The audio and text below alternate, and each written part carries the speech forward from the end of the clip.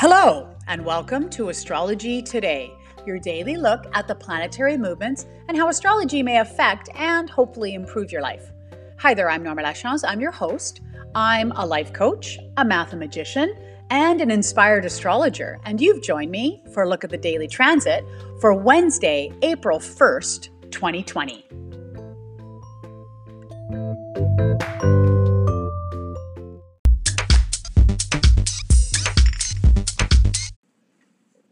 A few program notes before we get started talking about the themes for today. If you're new to the podcast, welcome.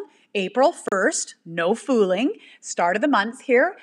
Just so you know, I am here every day on my astrological soapbox talking about astrology and what's happening with the daily transit. And what do I mean by the daily transit? That's basically a snapshot of the planetary positions and how they affect us. All of the planets have a certain energy. If you want to talk about Kepler's gravitational pull, definitely affects us. Some planets are going to affect some of us more than others. It all depends, of course, on your natal chart.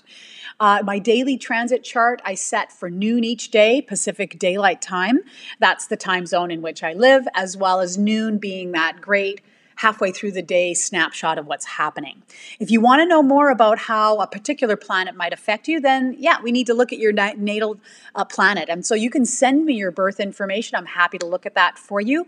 I'm going to need the details, people. I'm going to need birth day, birth time as accurately as you can get it. Don't send me, 8 a.m., unless that's exactly when you were born, and birth location also as accurately as you can get it to me. And then I can, set your natal chart and we can have a look at specifically how the planetary movements affect you in your life. I'm also taking general questions. You can send that to my email, astrologydiva@gmail.com, or you can leave me a voice message on Anchor, Spotify, or Apple Podcasts.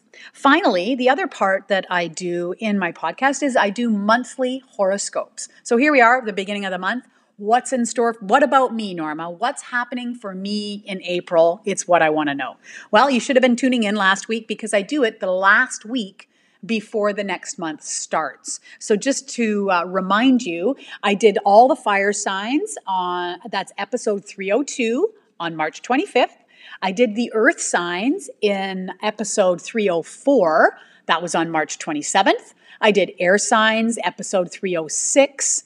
On March 29th. And finally, I did water signs yesterday. That's episode 308. So you just have to go back through my catalog so you can hear horoscopes for you for the month of April.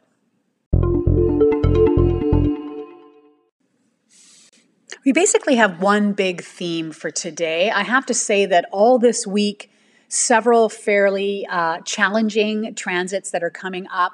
And starting today, a couple of oppositions to talk about. Now, an opposition is when planets are within 180 degrees of each other. They're basically, think of a diameter that's going straight across a circle. These are planets that are on opposite sides of the daily transit. And so today what we have is we have the moon opposite Pluto, and we have the moon opposite Jupiter. And moon being in Cancer, in its own sign, acting quite strongly. And then both Pluto and Jupiter are in Capricorn. So this is definitely on the forefront for those two signs. When we have an opposition, generally it means we have to make a choice. It's like a teeter-totter. It's like we're either on one side or the other. Or another great analogy is this is the back door doorbell rings and the front door doorbell rings, and you have to make a choice. Which door are you going to answer first? So when we look at Pluto opposite the moon, really we're looking at Pluto being power and transformation, and the moon being rules our emotions and our behaviors. And so really it's about emotionally reacting to power or power figures around us. And so we may be challenged to react or to respond to power or powerful figures in our area.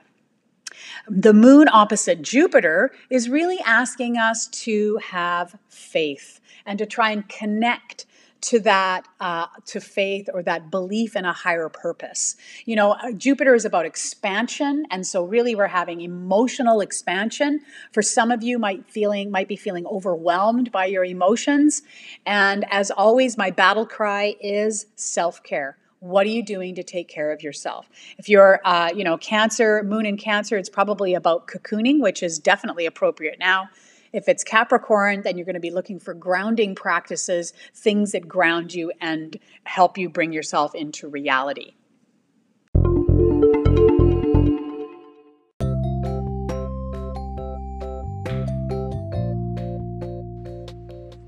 I hope you got something out of what I spoke about today, and I hope just in general that you find this podcast helpful.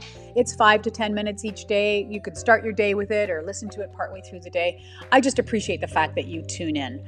I wish you an amazing day, that you take care of yourself, and as I've been saying lately, stay well, stay safe, and stay in.